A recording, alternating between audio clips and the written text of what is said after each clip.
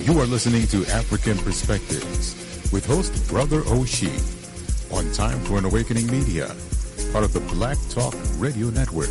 For podcasting or live program scheduling, hit them up at timeforanawakening@gmail.com.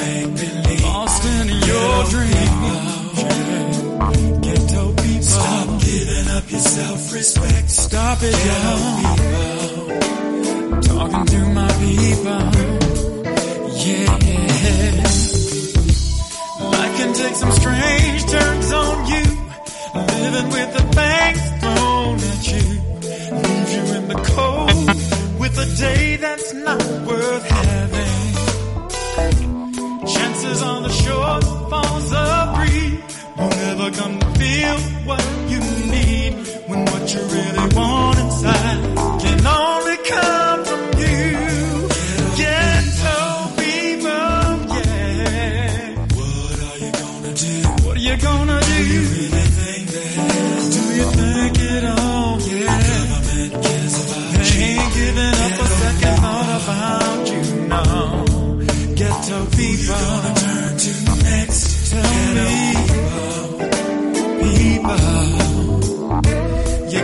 Take a look at yourself, yeah. Ghetto people, where do you wanna be? Where you wanna be? What your life is? What's with your life? Running like a red disease. Running like a red disease. Ghetto people, stop giving up yourself. Stop doing what you're doing to yourself, yo. You got to learn to love yourself. You are listening to African Perspectives, where we review the issues of our day from an African worldview and African-centered perspective. This program is unapologetically African. It is a custom in the African tradition to ask elders for permission to speak, having been granted permission. To our ancestors, whose shoulders we stand on, to our elders, whose shadows we walk in, I greet you, my dear brothers and sisters, in the language of one of the greatest civilizations on this planet. It gave the world the basic disciplines of knowledge of science, math, architecture, music, writing, law, religion, you name it, we did it. The Greeks called it Egypt, but they called themselves Kemet, and Kemet means land of the blacks. I greet you all in the Kemetic language, the word of peace, Hotep. It is truly an honor and a privilege to pour libation because we truly do stand on the shoulders of those who came before us. We're going to use water because water has no enemies. Water is the great cleanser, the great purifier. Everything on the planet that lives, it needs water, from a tiny microscopic organism to a tall redwood tree. We pour water into the earth to invoke the spirits of our ancestors, and we say the word Ashe, which simply means, so be it. So we pour this libation to God for all that God has done and for all that God will do. We say Ashe. We pour this libation to Mother Africa, birthplace of all humanity. Everyone who has lived, everyone who will live in the future, we all have a common ancestral root in Africa. We pour this libation to the classical civilizations of Africa. I mentioned Kemet in the opening. Kemet was the height, the apex, the zenith of African high culture. But there were others as well, as Timeri, Punt, and Nubia. So we pour this libation to the classical civilizations of Africa. We say Ashe.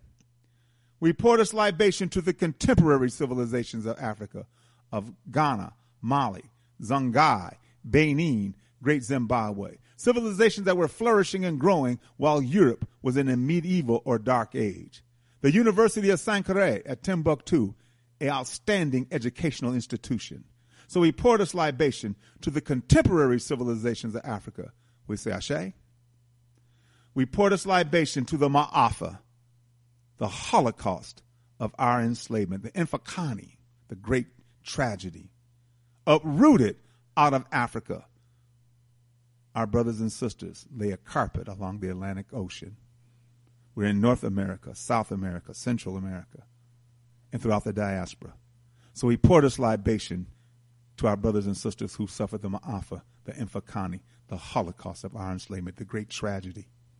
We pour this libation in their honor and in their memory. We do not know their names, but because of them and their sacrifice, we are here. So we say Ashe. We pour this libation to those who fought against enslavement. If you ever heard me do a libation, you will know that we were not slaves. I repeat, we were not slaves. We were captives. What does a captive want to do? Get free. So we pour this libation to all those men and women who fought against enslavement. In fact, I maintain that some of us are more of a slave today than we were in our initial captivity, because some of us are a slave to vice, to corruption, to drugs, sex, and violence. So we pour this libation to those who fought against enslavement. Gabriel Prosser, Nat Turner, Denmark Vesey, Harriet Tubman. We always resisted, and we will always resist. So we pour this libation in the name and the honor of those men and women who fought against our captivity. We pour this libation to those unborn, those young men and women who will once again lead us back on the stage of human history as a free and proud and productive people. We say Ashe. We pour this libation to brotherhood and sisterhood. together for the union of family. We need each other. We don't have good family life. There's a saying, conditions shape conduct and consciousness. The conditions in our community are bad. The conduct towards each other is not good. Because why? We lack consciousness. And consciousness is more than just awareness. Consciousness is a deeper understanding of who you are historically, who you are culturally. So once we begin to understand the importance of brotherhood and sisterhood together for the union of family. Brothers and sisters, let us all say, Ashe, Ashe. You are listening to Time for an Awakening Media, part of the Black Talk Radio Network. For podcasts or live programming, hit them up at timeforanawakening.com. Good morning, African world. You are listening to African Perspectives here on the Motherland Media Network on timeforanawakening.com and blacktalkradionetwork.com. And I am your host, Baba Oshi, Hotep family. Hope everything is well for you today. Hope you're going to have a good day, a great weekend. Hope you get a chance to do all the things you want to do, should do, must do, can do, and will do. And hope the weather is accommodating for you to do it. But, of course, if it is not, and it has to get done, it must be done, and you will get it done. So, hey, don't fret. Do it. This is African Perspectives. We're here every Monday, Wednesday, and Friday from 11 a.m. to 1 p.m., 10 to 12 Central, 9 to 11 Mountain, or 8 to 10 Pacific, or any other time around the world. But if you cannot listen to this program live, you can go to our archives at timeforanawakening.com. At the top of the page, you'll see podcasts. Click on that. Drop down, you'll see African Perspectives. Click on that, and there will be programs that are dated and titled. But you can also go to whatever search engine you use. Go to babaoshi.net, BABAOSHI.net, babaoshi.net. And once again, there will be programs that are dated and titled. This is African Perspectives. I'm glad that you're with us. Unfortunately, we were not able to broadcast Wednesday. My internet was down for a couple of days. They were doing work in the area here, so I was out without internet service at all. And for a lot of people, like, what do? You know, you can read, do all kind of good stuff, man. You know, some people just say I'm lost without it. Yeah. I have a guest today, brother who's been on this program before. A brother who I had a lot of admiration and respect for, and that's Brother Bashir Muhammad Patah Akanyele out of Newark and member of ASCAC. And he wrote a synopsis on the new book by Molefi Kete Asante, The Revolutionary Pedagogy. And that's what we're going to talk about today. So, but before we do that and get off into that, I'm going to forego the announcements. But I am going to read the Inye Says Him of daily revolutionary thought. And a lot of them are very pointed. I'm going to read 3 of them. The first one is dated July 5th. That's because I've been gone that long. And so it is. The aggressive seizure of intellectual space, like the seizure of land, amounts to the aggressors occupying everyone else's territory while claiming it as his own. Molefi Kete Asante. Negro intellectual watchdogs have recently experienced an unprecedented and virtually unchallenged leverage over defining what is acceptable African interpretation of reality. It is not that the number of serious African-centered warrior scholars is declining. This charge has resulted from the campaigning of the mass media, the doling out of the academic positions, the virtual absence of control over these positions by Africans who hold them, and the intolerance of increasing numbers of Africans who fear anything not bringing them greater levels of consumption in this materialistic world. This Caucasian-sponsored Negro crusade has left us few credible public platforms from which to speak truth. We often miss the point of the Negroization of African-centered education when looking for individual traders instead of cultural conspirators. Cultures define their interests, and African educational initiatives are in opposition to European cultural imperatives. Europeans naturally respond accordingly. Menticidal African academics are central to their racist response. Their reaction to African educators working to re-Africanize students by offering them the opportunity to know themselves and study independent nation building, a direct threat to European dominance of Africans, and is aggressively oppositional. Affirm, I am raising African-centered warrior scholars. Affirm, I am raising African-centered warrior scholars. And this is definitely in line of what our discussion is today with Brother Brotha Akinyele. This is definitely in line. When you understand yourself and love yourself, there is no room for fear. I repeat, when you understand yourself and you love yourself, there is no room for fear. Paul Goss. The key to informed empowerment lies in both the past and the present. For the past is the guardian of the future through the present. We must come to understand the substance and conditions of our tradition of moral leadership and instill that in our youth by example. A quick study reveals that it is always a distinct minority who assumes a proactive posture and unquestionably thinks and acts in concert with the omnipresent against the perpetrators of our people's nightmares.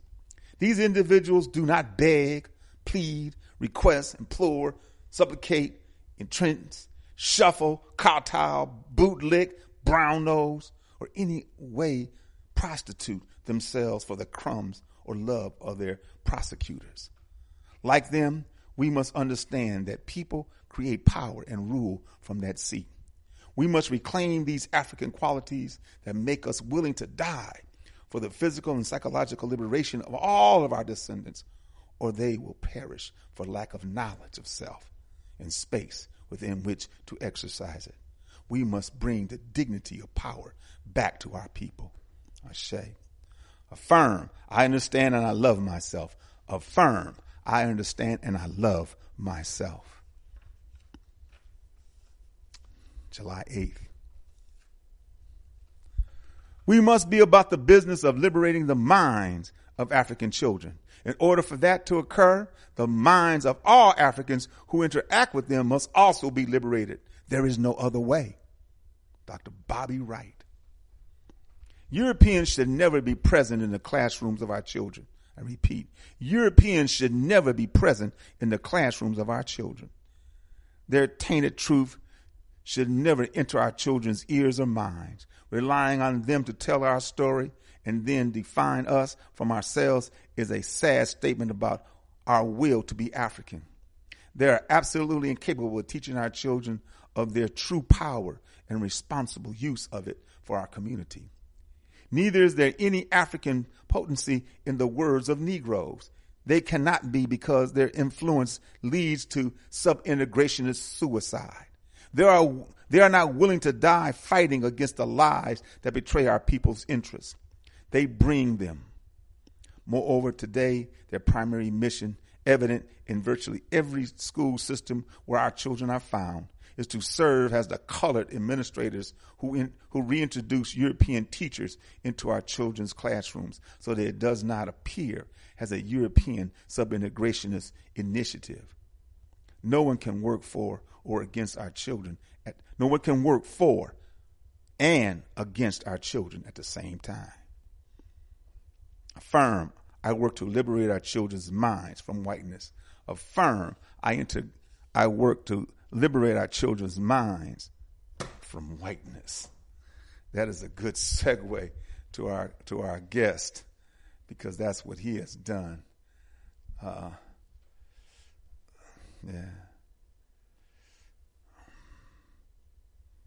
I'm looking for Brother Akinyele. Are you there, my brother?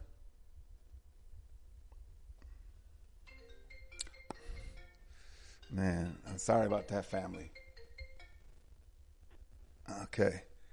Brother Bashir Akinyele, are you there? Hit star twice. Because I don't recognize these phone numbers. Brother Akinyele, hit star twice. Okay. Well, I told him that I wanted him to come home early, but that's okay. He'll definitely be here by 11:30, which is 10 minutes from now. And so what I want to do is what I want to do is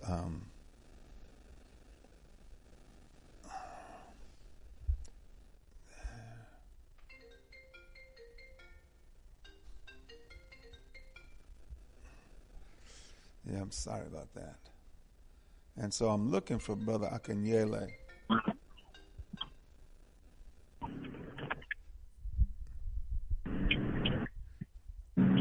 Hello, good afternoon.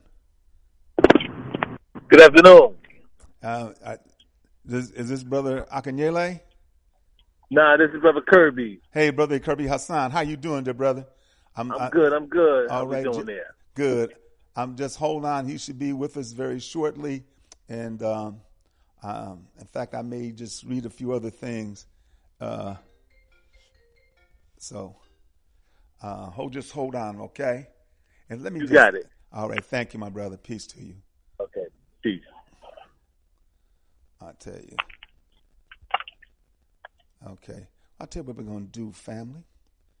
We're going to play a little music and for the next few minutes. And then he'll be back on at that time. And then we will proceed from there. Okay? I'll play something right now that I know that'll play. All right. We'll be right back. You're listening to African Perspectives here on the Motherland Media Network on TimeForAnAwakening.com and BlackTalkRadioNetwork.com. Once again, I'm really thankful that I'm back on the air because I was down. The internet in this area, my area was down. But we're back on and we're feeling pretty good. So you stay with us.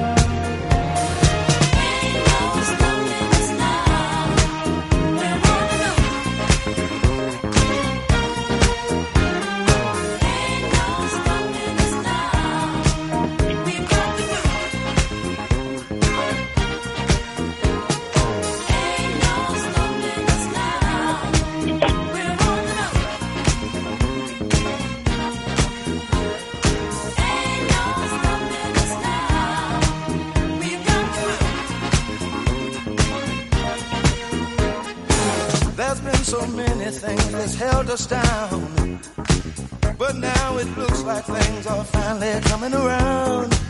I know we've got a long, long way to go, and where we'll end up, I don't know. But we won't let nothing hold us back. We're putting our show together, we're polishing up our act. And if you've ever been held down before, I know you refuse to be held down anymore. Well, don't you let nothing stand in your way. I want y'all to listen to every word I say, every word I say. Ain't no stopping us now. We're on the move. Ain't no stopping us now. We've got the groove. Ain't no stopping us now. We're on the move. I know. Ain't no stopping us now. We've got the groove. I know you know someone that has a negative vibe, and if you're trying to make it, they only push you aside. They really don't have nowhere to go. Ask them where they're going, they don't know. But we won't let nothing hold us back. We're gonna put our show together, gonna polish up our act now. And if you've ever been held down before, I know you refuse to be held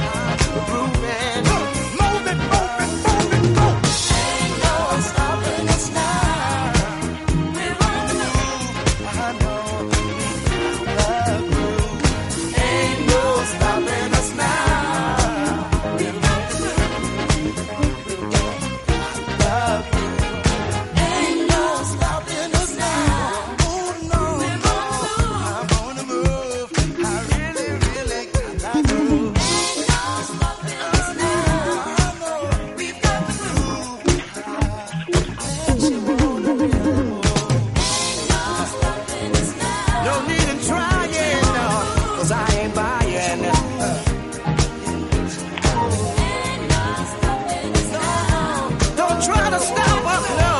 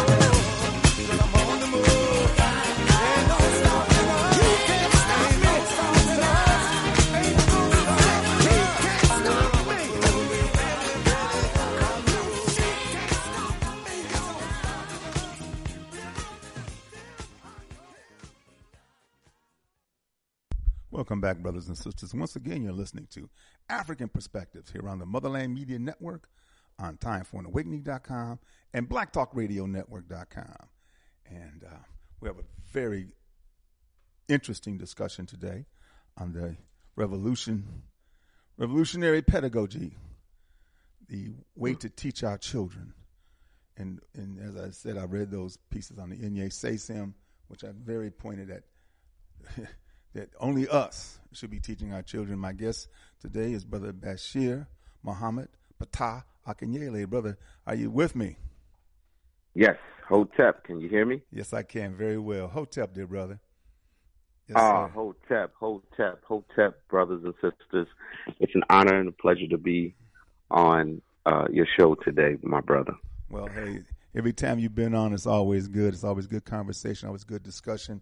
I've been absolutely. Yeah, before I had a chance to connect with you, heard you on a few other programs, and of course read your columns in the You're a Black World, and they were always the best ones that You're a Black World put out there. I'm just giving you, at least for me, man, I'm just keeping it real because they're African centered, and that's where I am, brother, I'm humbled and inspired by your words, my brother. Well, you bring for it, real. Brother.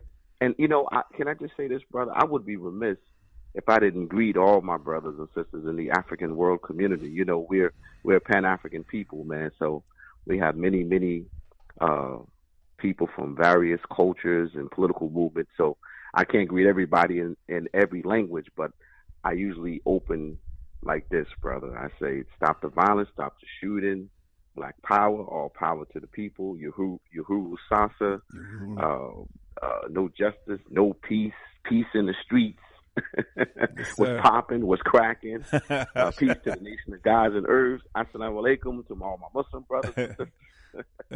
Hallelujah to all my Christian brothers and sisters. That's right. Get them all. Get all of them because they're all here. Absolutely. Yeah. You know, but again, we tie it all together with Hotep. Peace. Yeah. Peace. Ashe. I tell you, you know, this conversation in light of what's happening educationally and what's happening to our people is so timely. You know, right. Absolutely. Yes, sir. We must be in control of the educational process, and because a lot of our people who are not aware and who have put their faith and trust in this system, who still don't believe after everything that has been done to us, that this system will not exterminate us, will not eliminate us. Many of our people don't believe it. They believe in the Constitution. They believe in the laws. They believe in all that kind of shit. Excuse me. But yet and still, it constantly shows us otherwise, you know, and it is proven otherwise. And so what's most important for us is to educate ourselves, prepare ourselves to run our world, to be independent. That's why this program, that's why every Monday, Wednesday, and Friday, this program deals with independence, self-determination, liberation, and sovereignty for African people. The model of this program is Pan-Africanism or perish, unify or die. And that's it. There ain't no damn it other discussion. If you're not talking about that, I remember when I first came on radio, I've been on now 8 years. A brother out of St. Louis used to argue with me about, I had to cut him off, man, because I don't want to argue about whether or not we should be free. We should be independent and self-determining. I just want to know, how do we do it? How do we get there? You know, that's right. Absolutely. That's the bottom line. We need to be a sovereign people, man. So absolutely, brother. So you know, your show is, you know, one of the most important pieces to Black liberation or African liberation. Mm-hmm. You know, and we need programs. We need shows like yours so that we can reprogram ourselves to be thinking in terms of Black liberation or African liberation, you know? Right. So and Pan-Africanism and, you know, Afrocentricity and all those good things, all those pathways to freedom, you know, and independence. So, you know, yeah, brother, I agree with you, man. I mean, instead of just arguing about, you know, why, you know, about freedom, let's talk about how we get there. Right. All right. What are the best, you know, methods, practices to get to freedom and independence, you know? Mm-hmm. And if folks, if brothers and sisters have a great method, fine. And I know you provide the space for that, my brother. Yeah, definitely. You know, for brothers and sisters to come on and talk about the method. You know, the methods and the strategy that we can use to, we can use to free ourselves, you know. Mm-hmm. But, you know, just arguing for argument's sake, nah, brother. No. You know? No. Nah, we don't need We ain't got time. We don't need that. Yeah, right. we don't have time. So what's most we important? Don't. We don't. So what's most important for us is, how do we release the vice grip that the European has on our minds? How do we do it? Right. You know, right. And the only way to do it is acquiring knowledge of self. You know, absolutely. That's why what you're going to talk about in terms of the revolutionary pedagogy and the teaching and the educational of and this is important too in light of what the Europeans don't want to happen. Mm-hmm. They don't they don't want no African centered or no African pedagogy in the schools where no schools, let alone the schools where our children are at. You know, they're hard challenge against critical race theory, which of course, you know, wasn't about nothing anyway. Is, you know, and all that was, you know, looking at the effects of what Europeans have done on us and how it affects us even to this day. And that's real. But yet these Caucasians, you know, they don't want the truth. They can't just as Nathan. That's right. That's just Nathan Jessup of A Few Good Men. Yeah, absolutely, brother. You can't handle the truth because they can't. Right.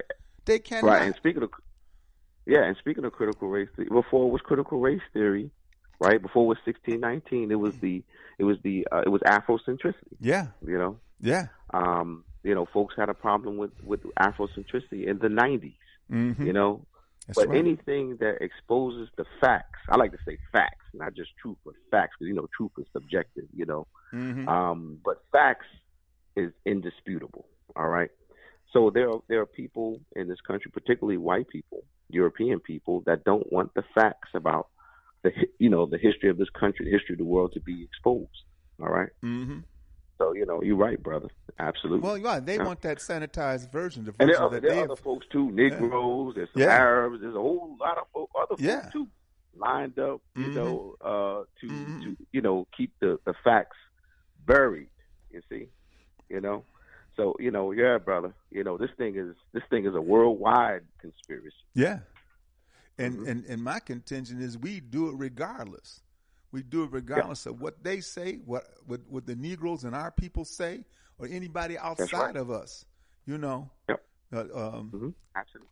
Because the challenge for us is if we don't do this, we will not survive. We will not be here. If we don't do this as an African people, we will not survive.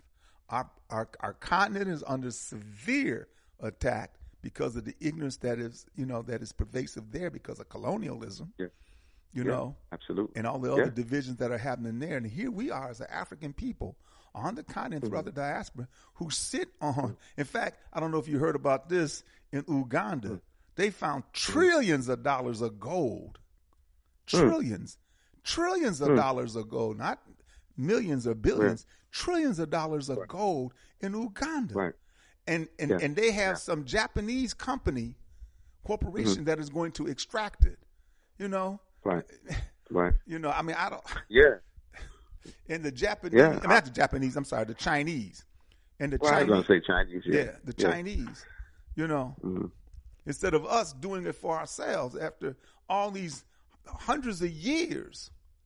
Right. To me, everything or anything that needs to be done, we should be able to do it.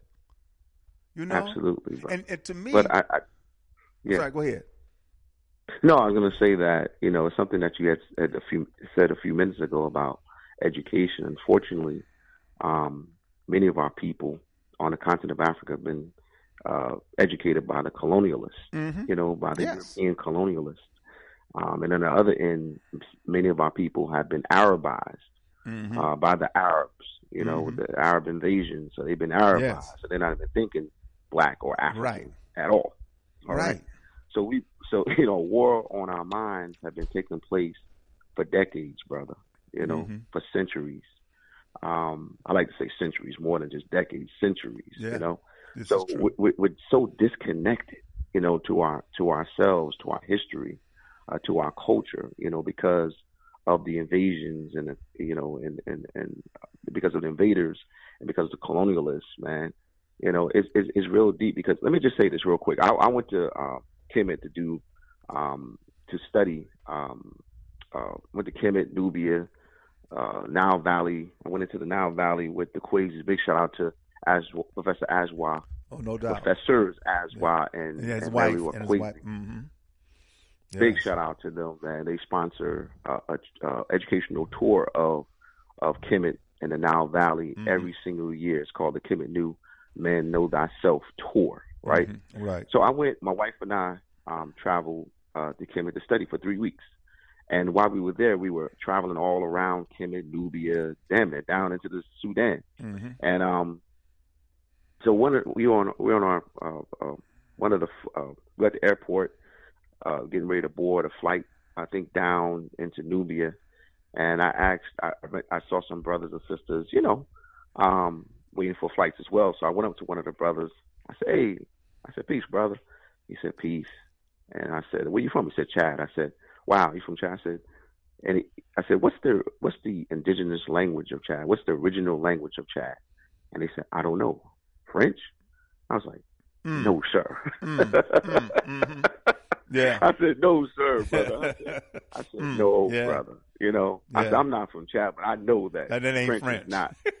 Right. And I walked away shaking my head, and I said, "Wow, not only are African people in America miseducated, right? Mm-hmm. Our brothers and sisters on the continent are severely miseducated as well, And that's why we have to honor. We have to really not just honor, but we have to tap into the wisdom of Dr. Sheikh Anta Diop and Dr. Theophil Obenga. You know, we got to tap into their wisdom, brother, so we can create schools, right, that teach our history and our culture, so we can inspire a generation of engineers and scientists and construction workers and lawyers and doctors. You know what I'm saying? Right. That will be absolutely committed to African liberation. Because we need it right now. Africa has everything that it needs to transform the continent into its greatest potential. The only thing we don't have is our minds, our right minds. Imagine you've been to the continent. I've been to the continent many times. We know it needs infrastructure. We know it needs sewage systems. It needs roads, highways, ports. It needs infrastructure, schools, hospitals. Developing subdivisions or towns and so forth. You know, here it is in Nigeria. All these some Nigerians are billionaires. Especially there's some religious people with that Christianity shit are millionaires. And there are a couple of towns that, and this one brother was just so hurt that the town was living within a dump, a landfill. The people in the town, how can this, what should this be? It's just like what's happening now because of South Sudan, the newest country on the continent, South Sudan, are starving because they were reliant on Ukraine. Ukraine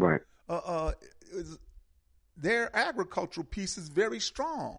But now that all of it is compromised, so now the brothers and sisters in the South Sudan have a serious famine. And to me, the brothers and sisters on the continent should find out how we can rally to go down there and bring them the food and sustenance that they need and let this not happen again. Africa could feed itself.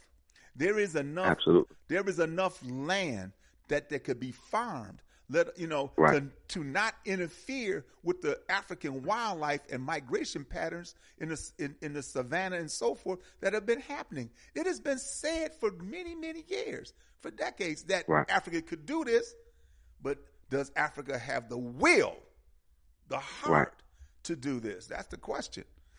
And the reason why they don't. That is the question. Yeah. And the reason why they don't is because question. It is. And the reason why they don't is because the influence of the colonizer that is still there today. It's just like South Africa.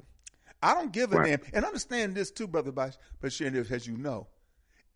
Even though this society is experiencing the Caucasian population drift, and this Caucasian named Ben Wathenberg wrote a book about this in the 80s, which is 40 years ago, the fear that the Caucasians have. That's why this issue of anti-abortion is so deep, because they know their numbers are dwindling around the damn world.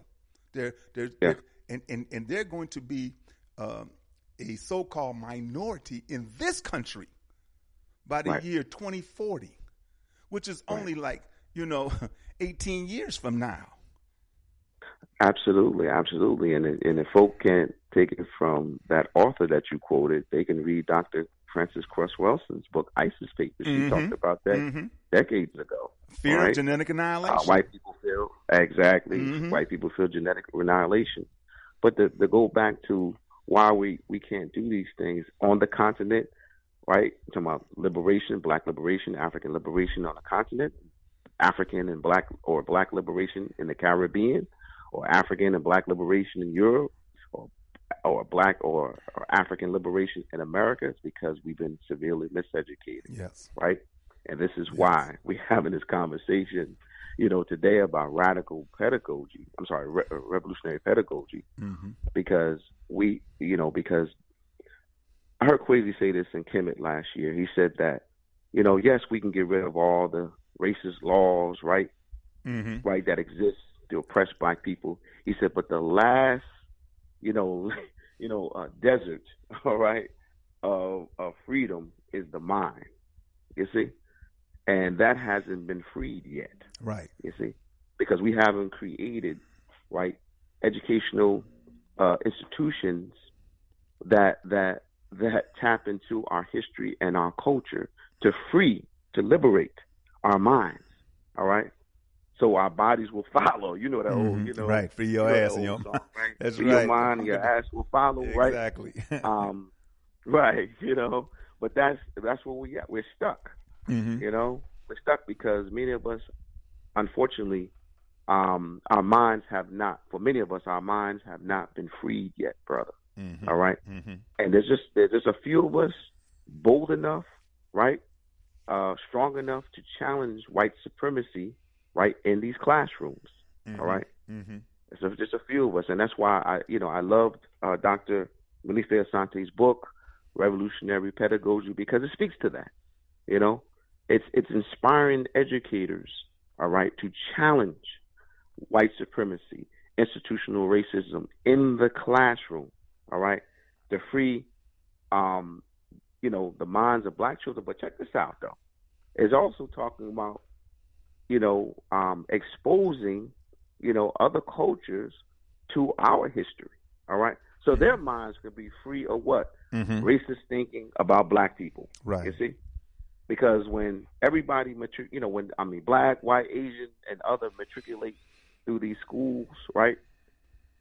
Everybody comes out thinking what? That white people are superior and black people are inferior. Mm-hmm. All right? No matter what the culture is. Right. This is the thinking. Right. All right?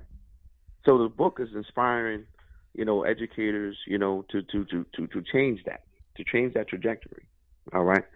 So that's why I was so honored that you asked me to come on the show and talk about this book. I'm telling you, brother, I was so impressed. I had to write a summary. Right on. All right?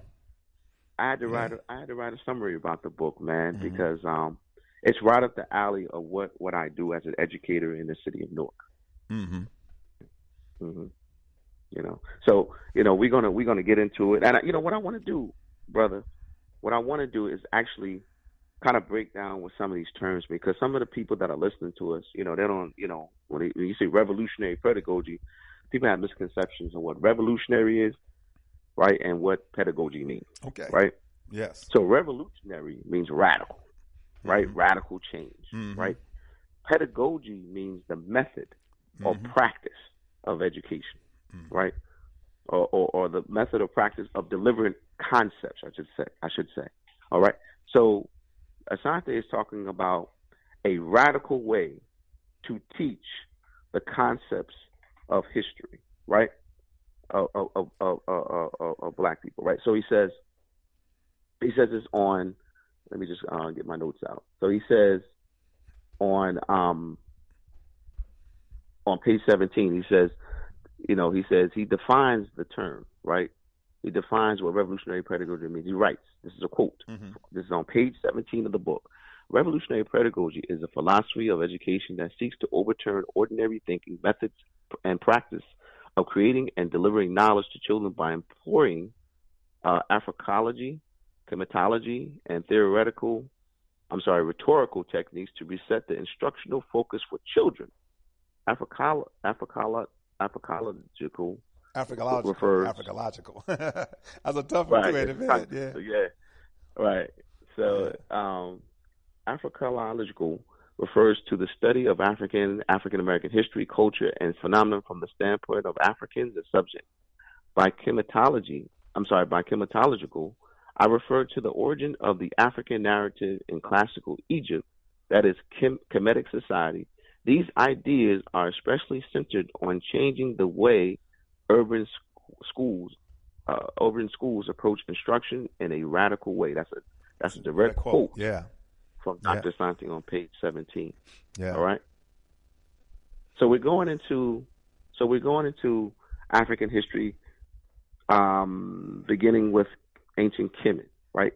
Because Kemet really is the foundation of what we see today in terms of mathematics, right? Philosophy, architecture, medicine, right? Religion, theology, right? These concepts have been credited with Greek and Roman, right, civilization, but really, right, when you study history from a factual perspective, right, the Greeks and Romans got these ideas, these concepts from ancient Kemet. Right. All right. So Dr. Asante is beginning with Kemet. All right, showing students that black people contributed greatly to the origin. Literally like the creation of mathematics, right? Science. Have you checked out? You checked out? And I've been pushing and promoting this documentary, Great Pyramid K 2019. Have you seen? Look, you told me to check it out. Right. I didn't get a chance to finish the whole thing. Okay, but I did check it. Okay, good. And so that along with what you're saying and what Dr. Malefi Asante is saying substantiates. They're all incongruent. That it substantiates Africa and Africans' position in the world as world teachers. Because even before Kemet, you had Nubia, and where pyramid building was happening and so forth. Kemet is the height, the apex, the zenith, the pinnacle of African high culture. There was Timerian. So, we have a foundation in the knowledge of what we have done. It is based upon facts, as you said, not theory. Yes. Yeah, it's based on facts. Mm-hmm. But as you've seen, the Caucasian, how he is, he's a thief. He's a liar. Right. He put his image on it. Still today, even though Jop and Thelophilia Obenga won the discussion in 1974, at that symposium, they won. And the smoking gun was the melanin dosage test, which those crackers refused to allow him to have the mummies for about 30 years. And then when they finally got him, it proved that all those people from the dynasties were deeply melanated. Absolutely right. Dr. Job, had to labor. This man had to labor, to prove that Kemetic people, ancient Kemetic people were black people, right? Had to labor. Yeah. Had to struggle to prove to the world that ancient, Kemetic Egyptian people were black. And still to this day, there's still, white supremacists are still, fighting that. They're like, nah, they're not. They're not black people. They're and even Arabs, dark-skinned Caucasians, or they were multicultural people, biracial people. You know what I'm saying? And so you're right about Sudan. Let's just in Sudan there are actually pyramids older than the ones established in Kemet. So you're right about that. Yeah. In the Nile Valley. The Nile Valley. The history is. You can go back thousands of years. Kemetic history. People kind of say, "Oh, it's 3,000 years of Kemetic civilization." Actually, Kemetic civilization goes back to. It goes back. Further than that. Yes. You're talking about 10,000 years. Yeah. There's a whole history before the uniting of the Upper and Lower Kingdoms to create Kemetic civilization. Mm-hmm. There's a lot of history still got to be recorded. And like you said, we got to be inspired to become the Egyptologists. All right, not somebody else. We got to start writing the history ourselves. Right. But getting back because it's a key point. It's a key point that you talked about, the knowledge of self, right? That is the missing link to all of this, because white supremacy and institutional racism has perpetuated myths, fabrication, lies, right, about the history of America and the world, right? So that's why in the book, I just want to quote another part of the book, in Revolutionary Pedagogy, right? And it's a very important piece, because folk be like, man, we got some, I hear this knowledge of self. What is it like, Nation of Islam, Nation of God's Earth thing? No, it's a little deeper than that. Right? It's Dr. Sante writes on page 55, right? He says, and he quotes one of the great master teachers. Guess who this master teacher is? The father of African history, father of Black history, Dr. Carter G. Woodson. Mm-hmm. Right. So he quotes. He says, Carter G. Woodson, the miseducation of the Negro, established the principles that influence both the Afrocentric and revolutionary pedagogy of this era. First published in 1933, Woodson's classic book revealed the fundamental problems with the education of the African person in America to be the lack of the knowledge of self. You hear that? Mm-hmm. Right? And to our listening audience, do y'all hear that? I'm gonna say that again. Mm-hmm. Woodson's classic book revealed the fundamental problems with the education of the African person in America to be the lack of the knowledge of self. Since this is the first knowledge that is required to be sane and stable, the lack of it meant that African Americans were educated against themselves. Indeed, Woodson understood the African American was to love the traditions and ideas of other people and cultures, and consequently, we were only attached to the fringes of European culture. Woo, mm-hmm. Woo, brother. Mm-hmm. Yes. Because you mentioned that earlier. Yeah. Right. Yes. You mentioned that earlier. They don't. They were like, Brother Oshi. He on some. Radical Afrocentric stuff, right? Yeah. He on some hate whitey stuff. No, this stuff is documented. Yes. This stuff is documented, man. I mean, literally, our minds have been taught and trained to love everything else, everybody else's culture and traditions, except our own. Mm-hmm. Except our own, brother. All right? And so, that's why, again, black folk, and other cultures, but black folks can walk out of these classrooms, right, and have a spirit of consciousness of inferiority, right, and also at the same time have a sense of superiority of white people and their culture and their traditions and everybody else. I mean, it could be everybody. It could be Arabs. Mm-hmm. It could be everybody else. But except our own, Mm-hmm. And that's why, like I said, my students come in. I ask them sometimes basic questions like, "What's that? What's the red, black, and green flag?" I don't know, brother Akinyele. Mm-hmm. I don't know what that is. But when I hold up the rainbow flag, everybody in my classroom can tell you, "Oh, that's the gay pride flag," right? But can't tell you that the red, black, and green, right? The black liberation flag is the black pride flag, right? They can't tell you that. See, right? that's messed up. That is really messed up. I'm not even going deep into Kemet. Yeah, yeah. Well, I used to do the same thing. When I was working in schools back when I was a firefighter on my off days. We work one day off too. On my off days, I would go into schools and talk with young people, and and when our month came around, I would tell them, why is Black History Month and who created it? And nobody could say nothing. They had no idea why, and they didn't have no idea who, which was very disturbing to me. And I'm talking about high school kids. Yeah, I ain't talking about kindergartners. I'm talking about high school kids, and even the elementary and middle school kids. Well, I started working in middle schools. Middle schools was real tough, because I would work the most challenging young people.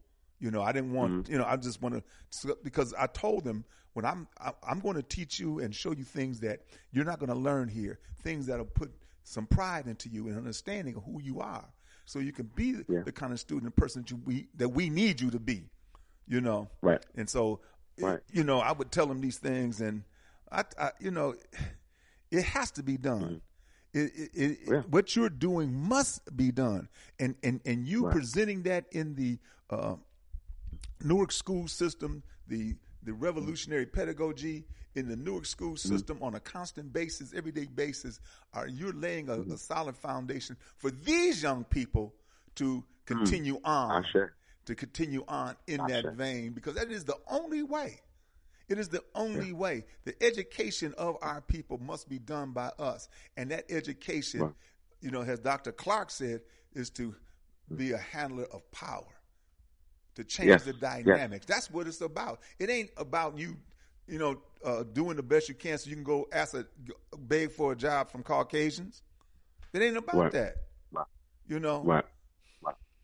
So because here in America we struggle with like what black people struggle with, or African people struggle on the continent of creating, creating a system, of a sewer system, or constructing buildings, or we struggle with those things as well here in America, African people in America struggle with being able to establish their own businesses, struggling with creating, becoming construction workers. It's funny. Yeah. I mentioned construction workers because when I hear people talk about these things, because, folks are going by these construction sites and, and they see very few black people, right? Right.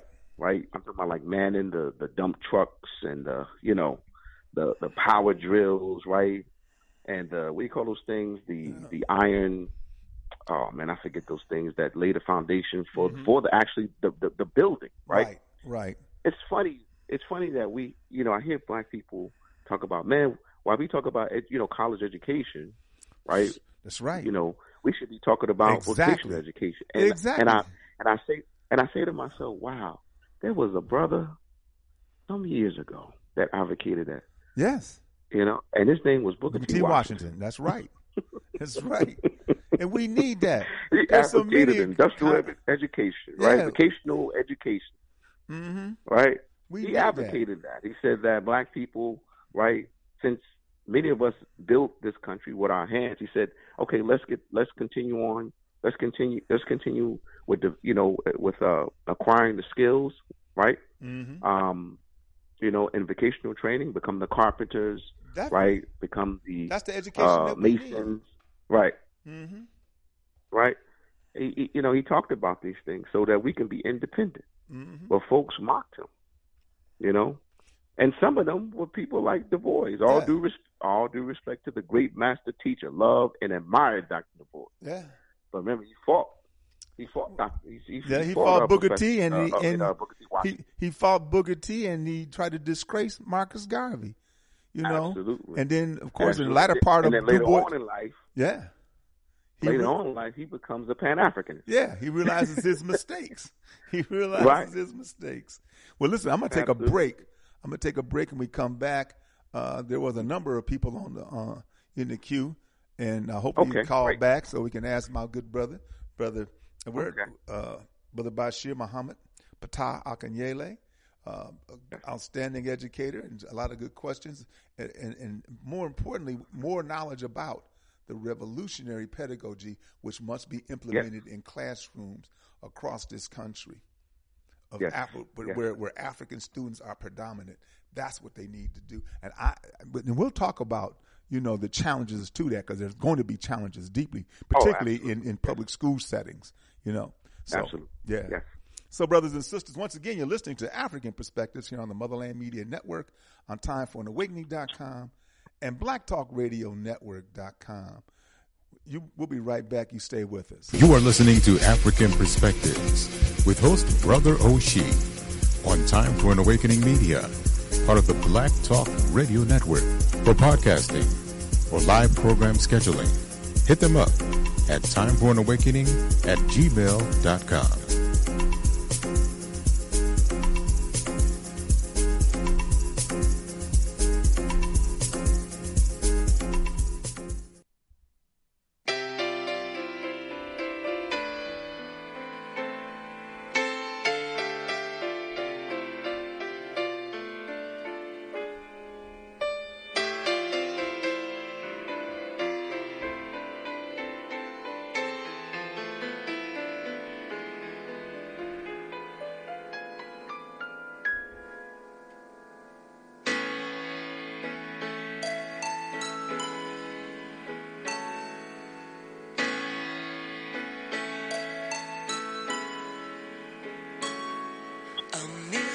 times or more I've thought about you. The years of tears, the laughter, things we used to do are memories that hold me like a sunny day. You touch my life in such a special way. I miss the way you ran your fingers through my hair. Those crazy nights we cuddled in your easy chair. Oh no, I won't let foolish pride turn you away.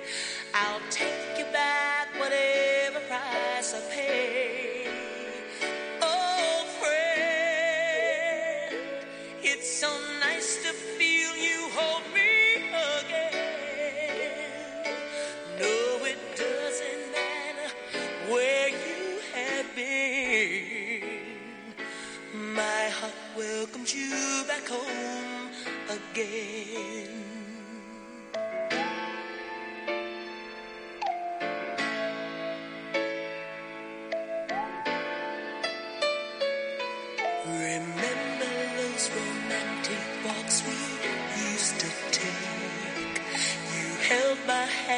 such a way my knees would shake.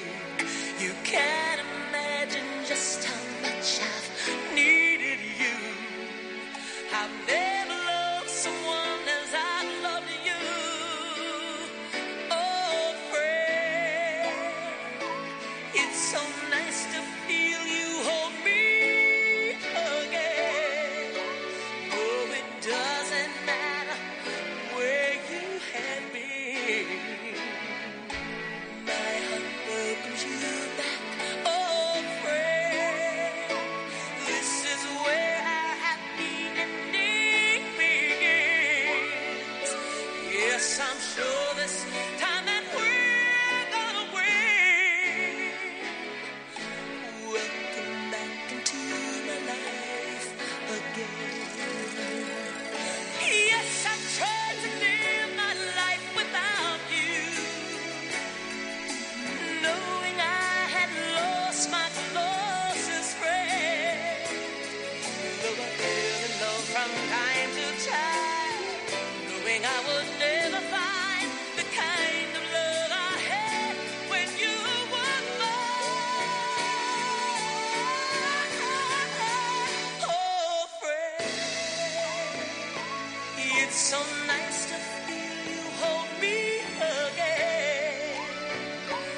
Oh, it doesn't matter where you have been. My heart welcomes you back.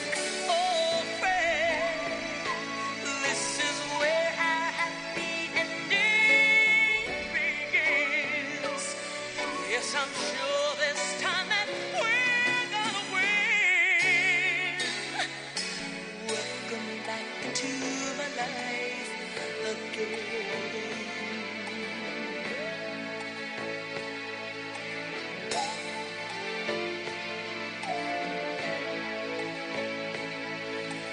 Welcome back into my life again.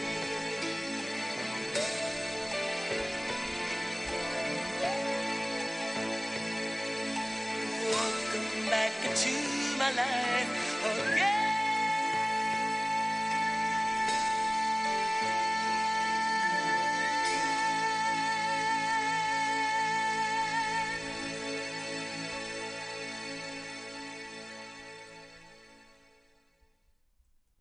You are listening to Time for an Awakening Media, part of the Black Talk Radio Network. For podcasts or live programming, hit them up at timeforanawakening.com.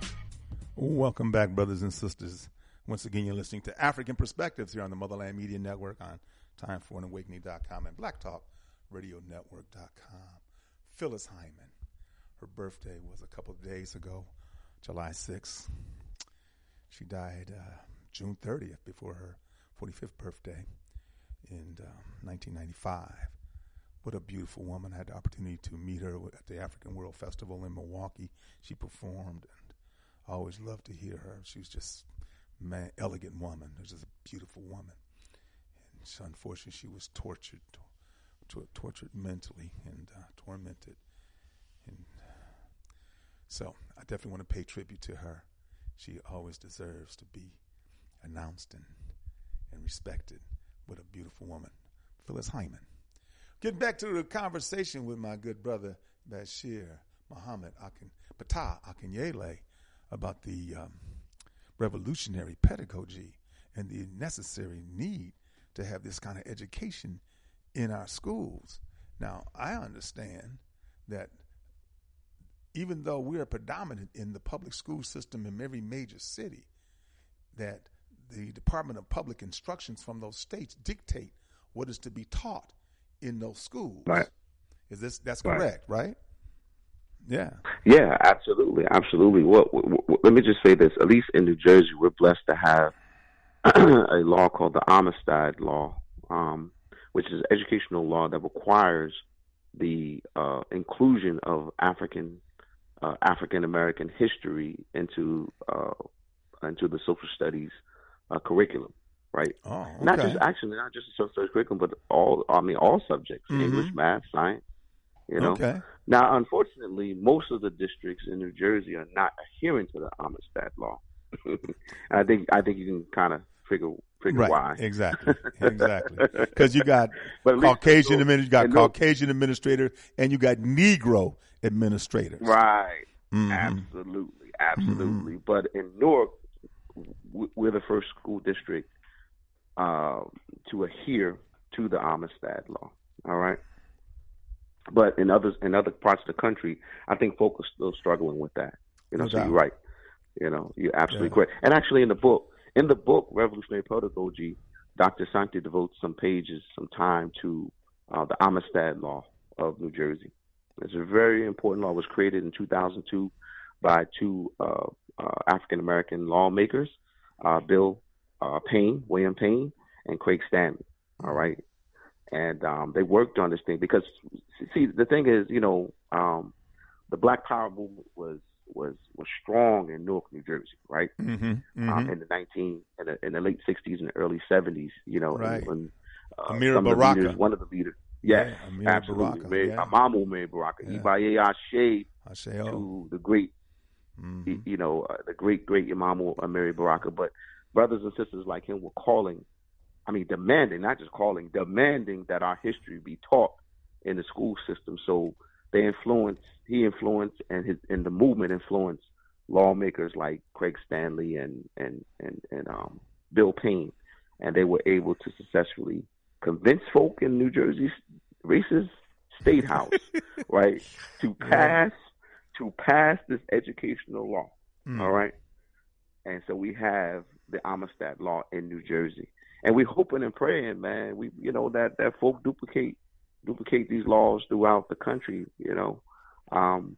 But in New Jersey we have the law, and but it's a struggle, man. It is. It's a struggle, like you said. We have racist Europeans, and and Negroes, and their Negro collaborators fighting mm-hmm. against us, brother. Mm-hmm. Yeah. Fighting tooth and nail to prevent, the facts on our history, mm-hmm. the facts on America, the facts on world history, right, to be exposed to students, particularly black students. Well, look right. What is happening now. Why there's a deep challenge when these Caucasians had no idea what critical race theory is. It wasn't taught. Right. It wasn't taught in right. in elementary school or high schools. It was taught on right. the college level.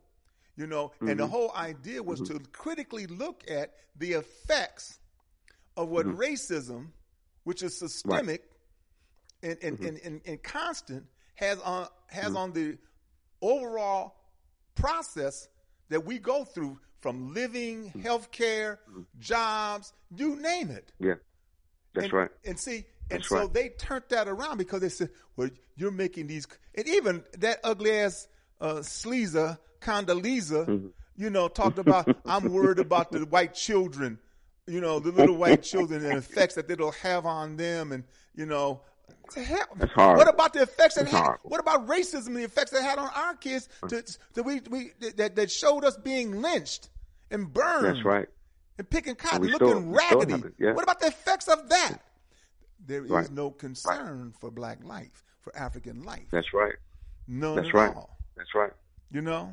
But you worried about the little white kids. You're right. I'm saying, right. Absolutely. Mm-hmm. Absolutely. And the trauma that our people experience during the Ma'afa, right? Mm-hmm. We're using the African term, so let me translate that, right? That's Kiswahili term. You already know this, but your listening audience, some of your listeners may not know what right. Ma'afa means. Right. But what Ma'afa means, it's a Kiswahili term that talks about the horrors, right? The mm-hmm. great tragedy, mm-hmm.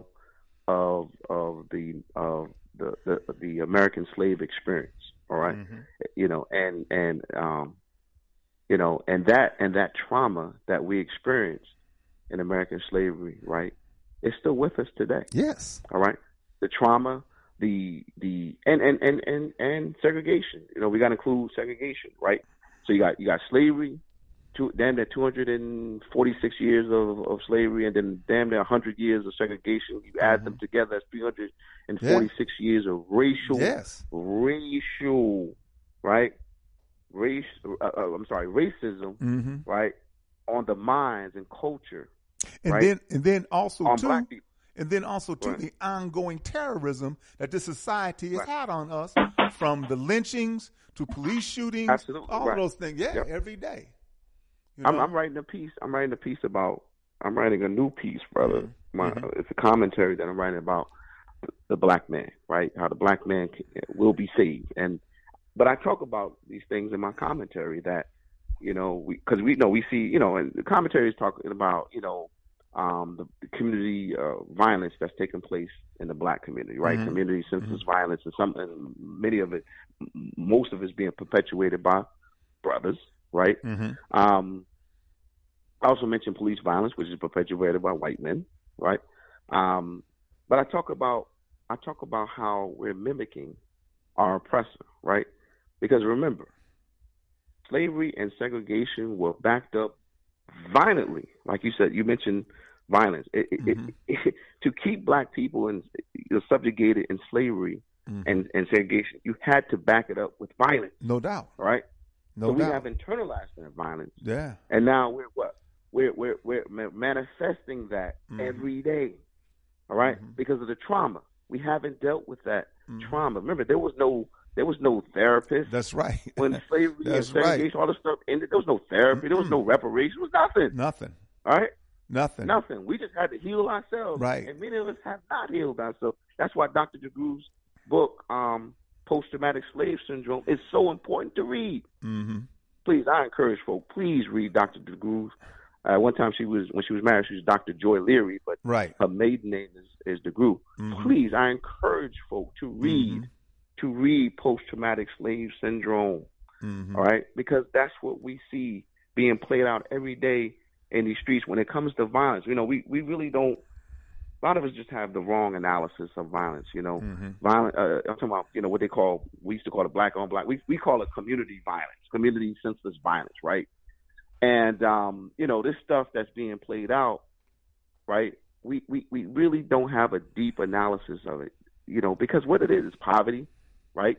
It's centuries of institutional racism, right? It's all of those things, right? And we have not addressed those things. I mean, we can go on and on about reparations because, you know, I mean, you know, the wealth gap. Yeah. Well, I look at the issue of reparations, you know, because we need repair. In fact, the word reparations means to repair. Reparations, repair. Yeah, that's right. Oh, yeah. We need to be repaired. And I ain't talking about economics, because with the mindset that we have, there was this Caucasian, I mentioned many times on this program, this Caucasian editorialist named Charles Cottheimer. Back in the 70s, I never forget this because I read it at the Firehouse. I just did a lot of reading at the Firehouse. In fact, that job really helped my growth in terms of consciousness. I had a foundation back in the 60s. You know, because I'm a product. I grew up in the 60s at a foundation there, and this sister who was very instrumental in that because she had a program. That's where I learned the Black National Anthem. I learned about Lewis Latimer, Marcus Garvey, and so forth back in the 60s.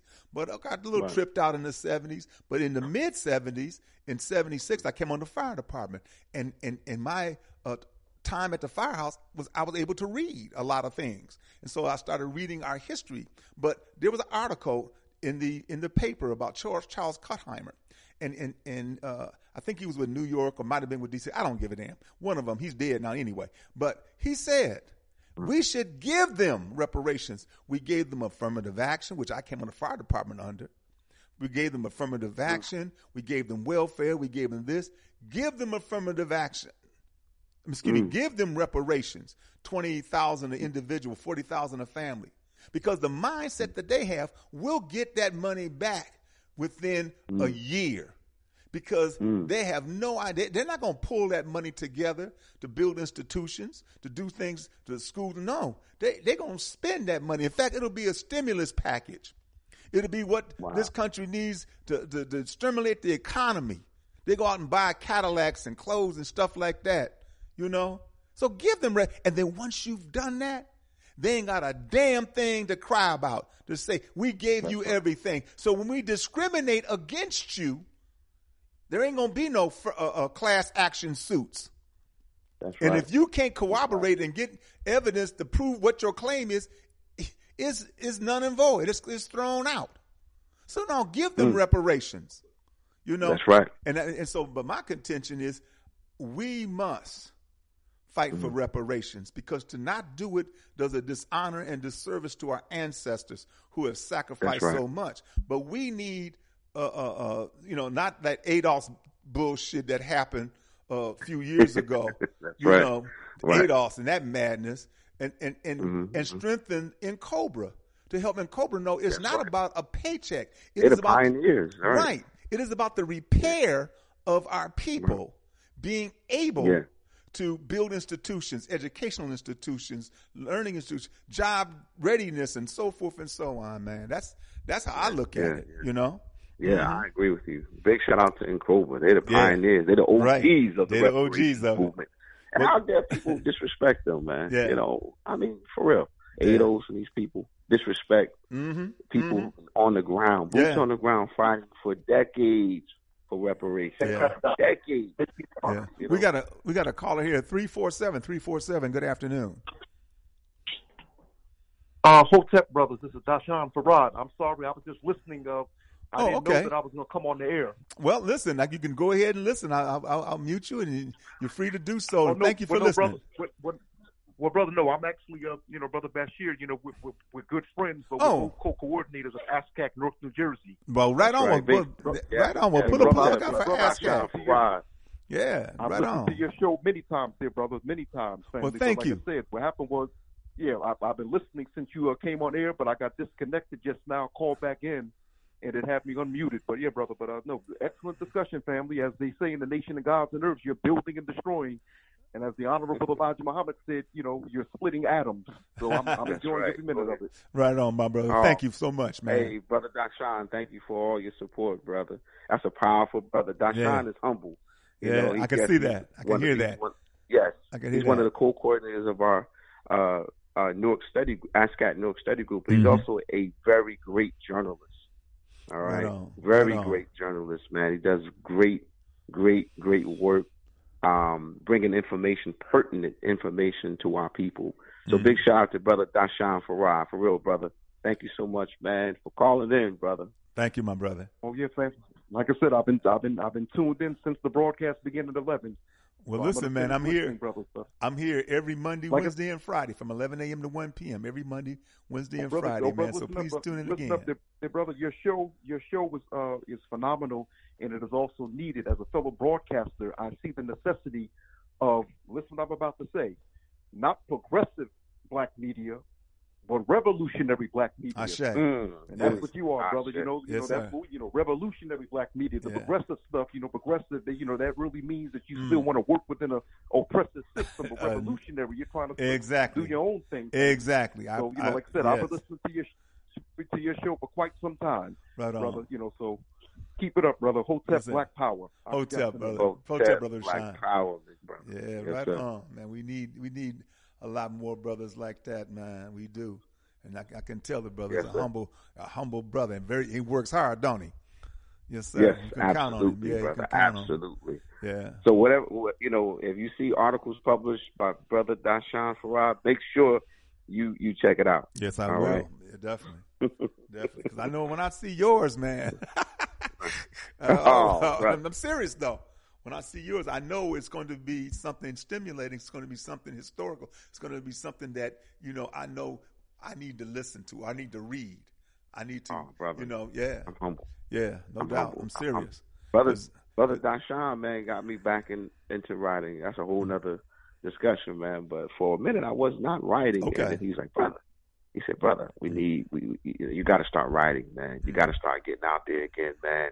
Our people need good information, man, about black liberation, about African liberation. Yeah. So I was like, brother, no problem. So big shout out to Brother Dashan, for real. Big shout out. That's the thing. We need to constantly, even though it doesn't, brother, it doesn't look good. It doesn't. I understand that. But we are going to continue to do this anyway. We're going to speak on this, shout on this, display this anyway. I know the vice grip that the Europeans have on the minds of our people.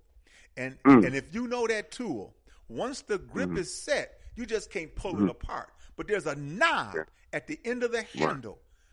you turn that knob to release that tension. Turning of the knob is symbolic of acquiring knowledge of self, the confidence that you have as an African man and woman and family. Right. Continue to turn that knob until finally you can release the vice grip and you can see the Caucasian for who and what they are. Not that you challenge them, hell with them. Because they suffer from cognitive dissonance. They believe they're superior, and in a damn thing that you can say otherwise. When Job did what he did, he settled the argument, but yet and still today, if you watch National Geographic, Learning Channel, Discovery Channel, PBS or whatever, they still portray ancient Kemet. In fact, I was mentioning when you were talking about that before, brother, the Arabs, particularly Dr. Awas. His ass, Dr. Awas, he's no longer the director, but he still has a voice. And he was adamant that Kemet was not an African civilization, that it was some kind of mixed civilization. He argued that for a long time. In fact, when I was in Kemet, when I went to the museum, our tour guide, which of course was trained by him, I had a little discussion with her, and talking about, why all the statues got all this nose and lip damage, Well, she said, well, they just blew off. The noses just blew off. Yeah, right. Yeah. No, it was intentional. Exactly. Right, because they had to take the nose image. and the mouths off because these were African features, black features. Yeah. It's intentional. But I was in the. What's amazing though when you go into the Cairo Museum, brother, and you see that African hair, brother. Brother, I was blown away by that, brother. They have the hair of ancient Kemetic people in the Cairo Museum. Yes. And it's black folk hair. Yes. Not stringy white folks hair. Right. No. Or some stringy Arab hair. Black folk. You've been in the new museum, haven't you? Yes. Yeah. Yeah. I was there. Cairo, yeah. And in fact, they build. Guess what? They building actually. They're building a brand new one. Oh, they're still building on it. Okay, because I know I've been in the old one. I've been in the old museum, but just Cairo Museum, the one without the AC. Yeah, right, exactly. No AC in the Cairo Museum, the old Cairo Museum. Yeah, but the new one, they're building it now. So let's I made a mistake. So I was in the new. No, I wasn't in the new Cairo. I was in the old Cairo Museum. Yeah, but they're building the new one. Right. All right. The old. Well, you remember in the so-called Arab Spring thing, there was some people who were going to put a rush on and destroy stuff, and they made a human chain around the museum and monuments because they said, "Hey, wait a minute, you ain't gonna mess this up. This is our money. People from around the world, come here." To look at this, to witness this. You ain't going to come up and tear this shit up. You can do that in Iraq. You can do that anywhere else, but you ain't not going to do that here. They put a human chain around that, man. Yeah, brother. Yeah, brother. Yeah, brother. I mean, absolutely. They don't want their money. I mean, they make, millions, damn near billions of dollars in tourism, brother. Right. Well, so they don't want to mess that up, man. Yeah. But that's our history, though. It is. That's ours. In fact, that's the point that I made when I was there. And so when we went down to Aswan, to go to Abu Simbel and the lake and then to visit the Nubian village and so forth, the tour guide, when we were away from everybody, me and him had a discussion. And he said, I understand you. You are right. This is not ours. It is y'all's. Right. Right. But this is how we make our money. Like the nation of gods on earth always show and prove. In other words, what's your evidence? We know 640 AD. 640 AD, the Arabs invaded Africa. Right. They start, what country they start in? Egypt. That's where they started. And moved westward. Right? And moved westward. Exactly. And moved westward until they conquered the whole North African part of Africa. That's right. Algeria, Mauritania, Libya. Yeah. Right.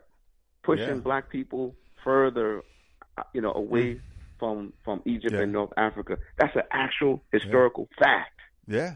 So I argue with people all the time, especially with some of my Muslim brothers and sisters who are actually miseducated like some of our Christian brothers. And that's right. Right. They think it's some, it's some religious thing that happened. No. these people invaded, right, Africa, right, like the Europeans. Exactly. Right, like the Europeans. And Dr. Clark taught us years ago that before the European slave trade, there was an Arab slave trade. That's right. 100 years before the European slave trade. In fact, the Arab slave trade is still happening today. Exactly. It's still going on right now. When you consider what they did to those brothers and sisters escaping and going into Libya, castrating them, neutering them so they could sell some of them to Qatar and Saudi Arabia, neutering these men.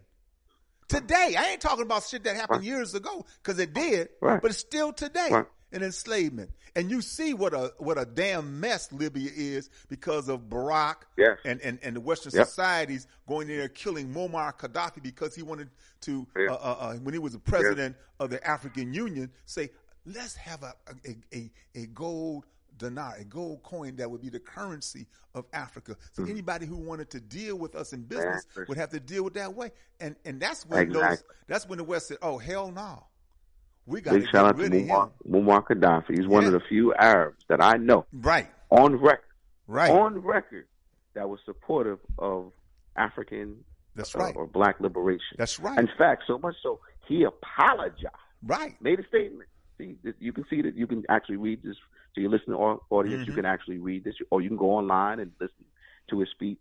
He apologized to the African world for living for Arab enslavement. And only Arab that I know on record that said that. And he financially supported it. He supported the struggles. He supported the struggles. Absolutely. You know, he supported the struggle in Namibia.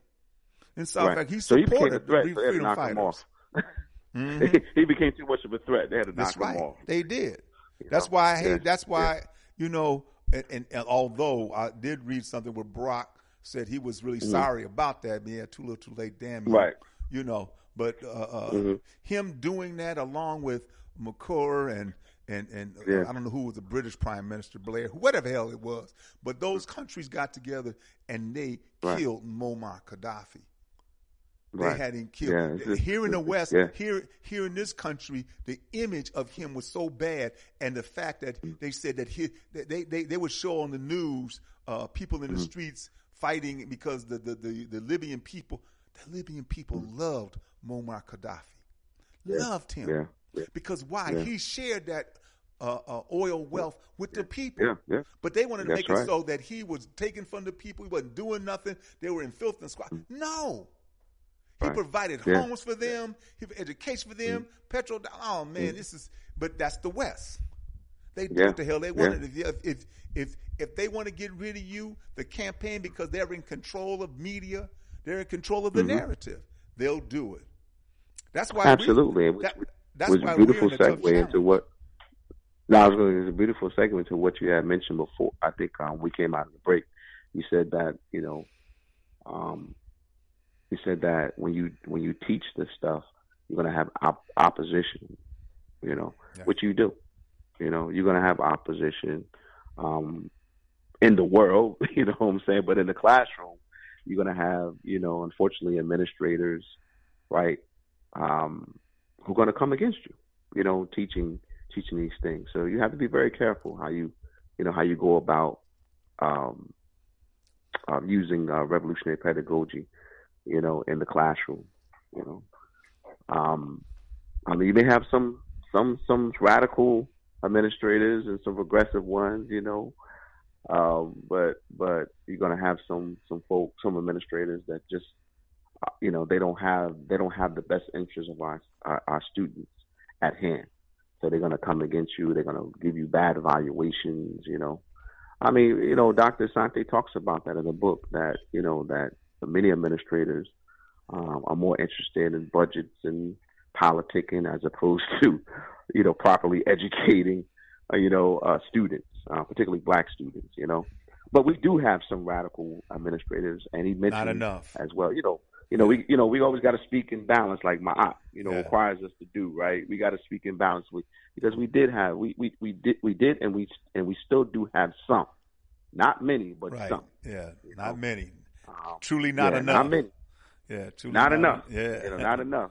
But there, I mean, and I applaud those administrators and teachers who are courageous enough, and even before the revolutionary pedagogy, but they were doing it at that time with a radical a way to teach our young people, even in those public school settings. Now, granted, what we truly need is independent schools, that we don't have to go to the Department of Public Instructions. We don't have to do this because we fund these schools ourselves. We're not relying on that money, see? And because even in that, here you have a school system that in some of these major cities that are predominantly us, but by the system itself, still the majority of the teachers are Caucasian, particularly Caucasian women, Yeah. Unfortunately, we haven't, this country, it's not doing a good job. And there are reasons behind that as well, but they're not doing a good job recruiting black teachers, particularly black male teachers, right, into the schools. All right, I mean that's just not happening. And like I said, there's reasons behind that. All right, they don't want black teachers in the classroom. Especially male, especially black males, right? Especially male, black male. And especially if you're an African-centered. Yes, that teacher. image. They don't want that image. They don't want no brother with an African name, with African comes to school in African attire, espouses African-centered philosophy, and teaches those students that, and has them. I mean, I bet you any money, brother, those kids would be well behaved. Those kids would, absolutely. Because he would instill within those students the need to learn and why they're learning. And those students would love to come to his class to learn. Well, that's what African history does. It's the knowledge of self. Yes. The knowledge of self, gives you self-esteem, right? It gives you pride. It gives you dignity, right? It gives you purpose, like one of the principles of Kwanzaa, Nia, right? Purpose. It gives us purpose. In life, you know what I'm saying? But and that's what history does for everybody, everyone else's culture, right? That's what it does. It gives everybody else's culture their self-esteem, their pride, their dignity, right? Their purpose, right? Same thing applies to black people. Well, that was my favorite subject in school coming up. It was history, but and I remember learning the Renaissance history, and of course I didn't understand it, but it spoke about the Renaissance of man. I didn't understand at that time. It wasn't the Renaissance of man. It was the awakening of white folks, of Europeans. It wasn't the Renaissance of men historically. And so, it wasn't until after I got out of school, once again, at that program that I was saying, where the young sister had that program where I first learned back in the 60s, all those things. And then, of course, started learning again when I got into the firehouse. I started reading. I became a member of ASCAC in the 80s, right after they came back from that big pilgrimage to Kemet. Kemet, that's right. Oh, man. Yeah, 1980. Say 86, wasn't it? I believe it was. 86, I'm sorry. 86. Yeah. Mm-hmm. Yeah. Yes. Yeah. I mean, I heard about it. In fact, Professors Kwesi and Aswa and Merira Kwesi were talking about that. In fact, their son, Imhotep Kwesi, he was a kid when he went with his father with ASCAT in 86 to Kemet, man. He said, Brother Bashir, brother, it was thousands of thousands. Yes. I said, really? Yes. I said, wait, hold up. I know. Not maybe. Yeah, maybe I know. I said 100, right? I know 6 people. I know 6 people personally who went on that pilgrimage. Yeah. And then we started a ASCAC chapter in Milwaukee, and Baba Jehudi, Dr. Jay Carruthers came and spoke because he's out of Chicago. He's out of Chicago. Many other brothers from Chicago came and presented. Oh man, yeah. Yeah, man. And for folks who are tuning in, ASCAT means the Association for the Study of Classical African Civilization. It was started by doctors Ben all Clark, of them, Alana Karenga, all of them, Raketi Amin, Dr. Jeffries, you know. So yeah, man, and that laid the foundation. That's a whole nother discussion, but that laid the foundation for revolutionary pedagogy. Yes, you know, exactly. You know what I'm saying? Yes. You know, so that's a whole nother discussion, but they don't get the credit that they deserve. ASCAT laid a serious foundation for us to challenge white supremacy in the classroom, in undergrad programs and graduate schools, right? We got students coming out. We got college students. We talking about high school, but we got college students now coming out whitewashed. All right. Yes. You know. Yes. Because they don't you know, they get degrees, but they don't know our history. No. Or our culture. They can't teach it. They can't teach it, brother. That's why I'm moving to the next phase. By the way, hopefully, if everything go around, finish my PhD, I want to go into these schools or start my own damn school of education. There you go. Right. There you go. And train teachers, right, yes, on revolutionary pedagogy. Right on. All right. Man, you can utilize this program as much as you want to recruit or whatever you need to do.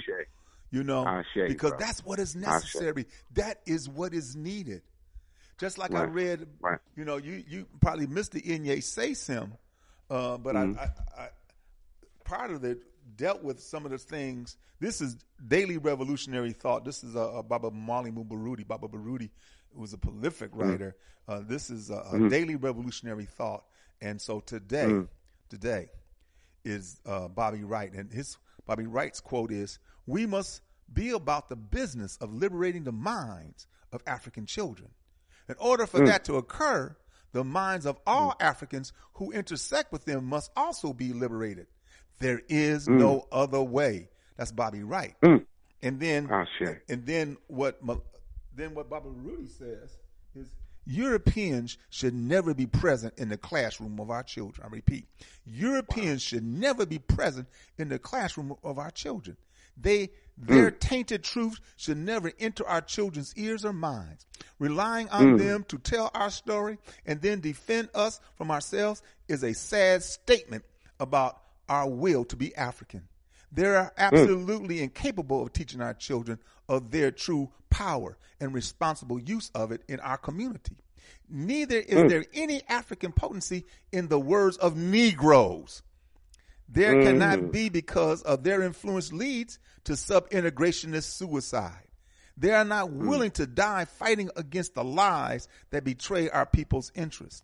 They bring them. Moreover, today, their primary mission, evident in virtually every school system where our children are found, is to serve as the colored administrators who reintroduce European teachers into our children's classrooms so that it does not appear as a European sub-integrationist initiative. No one can work for and against our children at the same time. Affirm. I work to liberate our children's minds from whiteness. I work to liberate our children's minds from whiteness. I'm going to tell you, man. That's powerful. See, that's powerful, ain't it? That's powerful. And I'm going to tell you, that's powerful. You know, what's interesting, and I say this all the time too, is that the Inye Say Some, these daily revolutionary thoughts, when I have a subject, somehow on that day, the Inye Say Some is incongruent. It's right there. It's compatible. So it's deep. So it's the ancestors, brother, believe me. And because of the work that you have been doing and are continuing to do, and the work that you'll do in the future, to me, you're one of the people out in the forefront in the education of our children. You know, and understand the importance of organizations like ASCAC. There should be ASCAC chapters. Now, I've said this because I've been a member, and I've even mentioned this to Mario and to Greg, and even on the ASCAC floor, particularly here in Atlanta that one year, that, you know,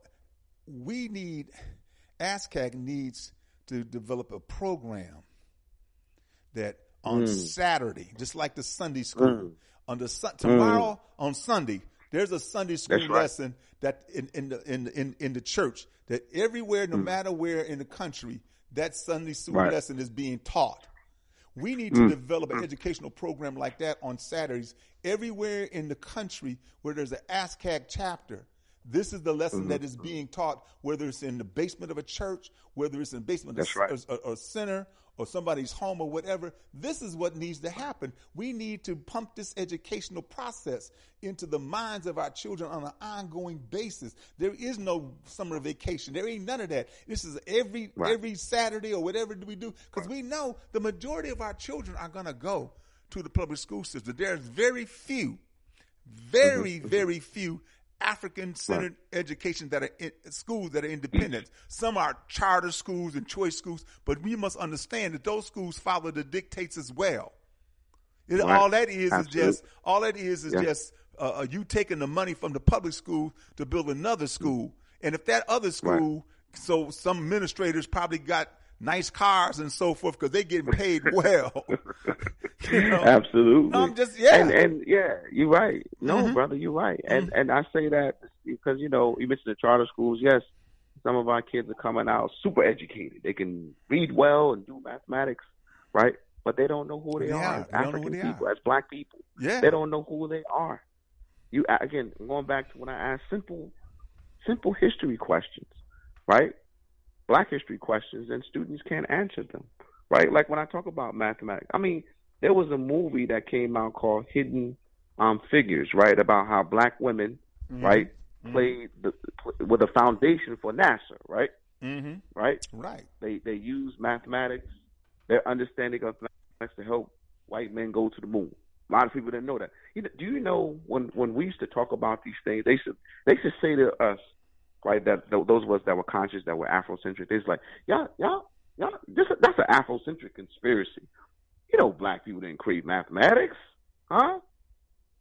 Yes, we did. And when I went to Kemet, I saw it. Yeah, brother, I saw it right in the Medunet that Europeans and now the Arabs call hieroglyphics, right? The correct name, the African name for the writing is Meduneter or Medunetur, right? And I saw it there, the mathematics, brother. I saw the calendar. I saw it with my own eyes. Yes. You know what I'm saying? Yes. I saw all these things, brother. And I'm like, wow, man. When our kids go into a math classroom, brother, they don't even know that African people are the founders of mathematics, brother. And so there's no connections. And then some of these schools, the students are struggling with math. I can't do math because they don't know that their people created math. See, if the teacher had the knowledge, of that, then you will inspire the kids to want to do math. And then when they come out of these goddamn schools, I'm sorry for Christmas, but I get passionate about this. Sure. When they come out of these goddamn schools, right, then they can be the builders now. Right? Or the rebuilders of our communities and of African civilization. That's right. But when you don't have that education, brother, and you know this, I know I'm speaking to the choir with you, but we have listeners tuned in that don't understand this. When there's no connection, you can't build nothing for black people. My mind had to be awakened. I didn't just become Bashir Muhammad Bata Akinyele. Somebody came along. Thank God it was a Nation of Islam brother that woke me up. He said, "Brother, you got to start with the knowledge." So I said, "What's that?" That's right. And he was like, "I know your history." I said, "Where I go document this stuff at?" He said, "History." First he started teaching about Malcolm, but I was so dead I didn't know who the hell Malcolm X was. I didn't even know nothing, brother. Yeah. Elijah, none of this stuff, brother. But he inspired. Yeah, he inspired me. And another brother named Professor Linwood Gump, legendary history professor at Essex County College, Junior College in Newark, New Jersey. He's retired now, but he started me off as well. He started planting the seed. He said, "Brother, I want you to read a book." And he had me read the narrative of the life of Frederick Douglass. I struggled with it for a minute because I was like, whatever. Because you would see me come into his class, and I went to junior college first because I did poorly in high school, so I had to go to junior college, right, to learn academics all over again, right, before I went to Seton Hall and Columbia. So, brother, long story short, I would go in there chasing girls, and he would see me, and he wouldn't disrespect me. He said, "Brother, I see, you know, I see you, you know, I see you. See, he recognized he recognized your potential. See, he understood, right. He knew. Right. Right. Absolutely. He said, check this out, young brother. I want you to read this book. And I was like, all right, whatever. But one day I did pick up the book, brother. And I opened it up and I read it, brother. But when I got to, I think it was chapter 4 or 6. I can't remember, but I know when I got to the part when Frederick Douglass was tricking his slave master's wife into teaching him how to read. And the slave master found out old. I still remember that. Mr. Old found out. And he admonished his wife for teaching little Frederick how to read. And he said, and this is a direct quote, he said, education will spoil the best nigger in the world. That's right. All right? That's right. He said, education, he said, you teach a nigger, he didn't say black, he said nigger. You teach a nigger how to read, right? You can no longer control him or contain. In fact, he used the word contain. And then Frederick said back, he said, I understood the power of the white man. That was what? Education. You see? Controlling education. Brother, it still brings tears to my eyes when I think about it, brother. I cried like a baby reading that, brother. And that's what inspired me to want to actually, you know, pursue degrees, get an education, get good grades, all that. And I say all that to say this, brother. That's what we got to do with our young people today, brother. We got to inspire them. Let them know the great through the knowledge of self, like you said. Knowing our history and our culture, brother. That's the only way. It is. That's it. That's the only way. You know, there's no other way. And you I'm know, sorry. Go ahead, brother. No, I'm sorry. Because, you know, as I'm listening to you and you're saying it emphatically, there is no other way. There isn't. You know, the only way that we can do this, brothers and sisters, is that we do this together. And we do this for our people, not for money, you know, not for, you know, prestige. No, we do this because we need to establish a future for our people. And that future must be educated brothers and sisters, men and women who have the knowledge of self and who are not doing things for self-grandizement, not doing things for material gain. They're doing it for the love of our people to move us forward because we are under attack. We are on a constant attack. And there is no doubt about it that these Caucasians, realizing their situation, like you mentioned Francis Cress Welsing saying they fear genetic annihilation. And so out of that fear, what will they do? Any damn thing that they feel they necessary, that they have to do to eliminate us. So, you know, go ahead, bro. So we, you know, especially the black man. Yes, especially the black man, because he has the material for genetic annihilation. That's why here, that's why here in Atlanta, you know, you have a number of sisters. They got jobs and nice positions and so forth. Oh yeah. You know, brothers ain't got nothing. You know, brothers like it, like that in Newark. Yeah, it's like that in Newark, brother. Yeah, I'm right, brother. As we speak, I'm editing. Well, not as you speak, but when I hang up with you, I got to go to my little favorite little tea spot and finish proofreading this commentary and writing about how this system, this society, is moving to annihilate, to make the black man obsolete. But I said, but I'm giving hope. I'm like, we can avert this. We can avoid this. We can avoid it. You know, with what? Knowledge of self. Yeah. All right. Yeah. You know, especially the black man. But it's like that. Yeah. I mean, it's like that's why our brothers getting murdered by the police. Yeah. And then we on the other level, we murdering each other because we've been whitewashed, we've been brainwashed to hate ourselves, right? So we see another black person, we want to kill him. You know, you know they giving us, like Collins used to say, they're giving us the tools and the resources, right, to kill, to annihilate each other. Yeah. You know, they don't. You know, but on the flip side, the police. Then you got a society that's putting the black woman up, putting the black man down, causing rift between the black man and black woman. I mean, I was on social media. I mean, a few a month ago, a few weeks ago, Kevin Samuels. You know, he was a popular relationship guru or whatever he was. But anyway, I'm just saying, it caused a lot of tension. You know, I know it exposed. Let me correct that. It exposed the tension the tensions between black men and black women. But that's all by design. Yeah. That's a whole nother discussion. But that's all of it is by design. All of it. That's right. It's, and then this is intentional. This is very intentional. Mm-hmm.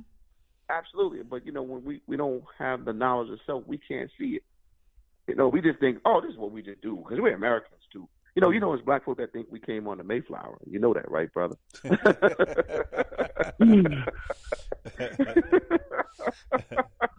I'm serious. Yeah. There are black people, they're running around talking about, I'm glad I was bought on a slave ship, No, really. Really. You had this one sister, I shouldn't even call her that, this one negress down in Florida talking about, I'm glad my people came here. I'm glad they was enslaved. So because she's Christian, otherwise I'd be in Africa worshiping a tree, something like, very degrading, man. But that's the mindset. They're happy. They're happy absolutely, to brother. be in an environment where Caucasians are in control and you are at their behest. Oh, man, are you kidding me? Yeah. Man, that's where we at, happy. Brother. Yeah. That's where we at today. But it's all by design, brother. Yeah. We think it's just a coincidence. No, it's by design. Yeah. Well, we only got a couple. couple. All these problems in Black America. Yeah. Go ahead. We only got a couple of minutes, brother. I knew this time would fly. I knew this. Brother. I knew it would once we got going, man. 347. You have any comment before we get out of here? 347. 602. Yeah, right quick. Brother Bashir, how you been, brother? Hey, Hotep. Peace, black man. It's Brother Jay. Hey, listen, let me ask you something. Well, yes, let me ask you something right quick. I know you do a lot of work over in Newark. I know you know the man and all of that. Mm-hmm. Let me ask you, do you think he's done a sufficient job based on all of the things that he's faced from these devils? Yeah, I think under the conditions, I think he's doing what he can do. I mean, we consider him in Newark to be the most progressive mayor in America. Because he uses the mayoral's office to provide resources, right, to help our people become independent. And I don't want to speak for the mayor, but I mean, he's created all kinds of programs. All right. For example, he created an Office of Violence Prevention that's headed up by respected community activist, social worker Keisha Urey.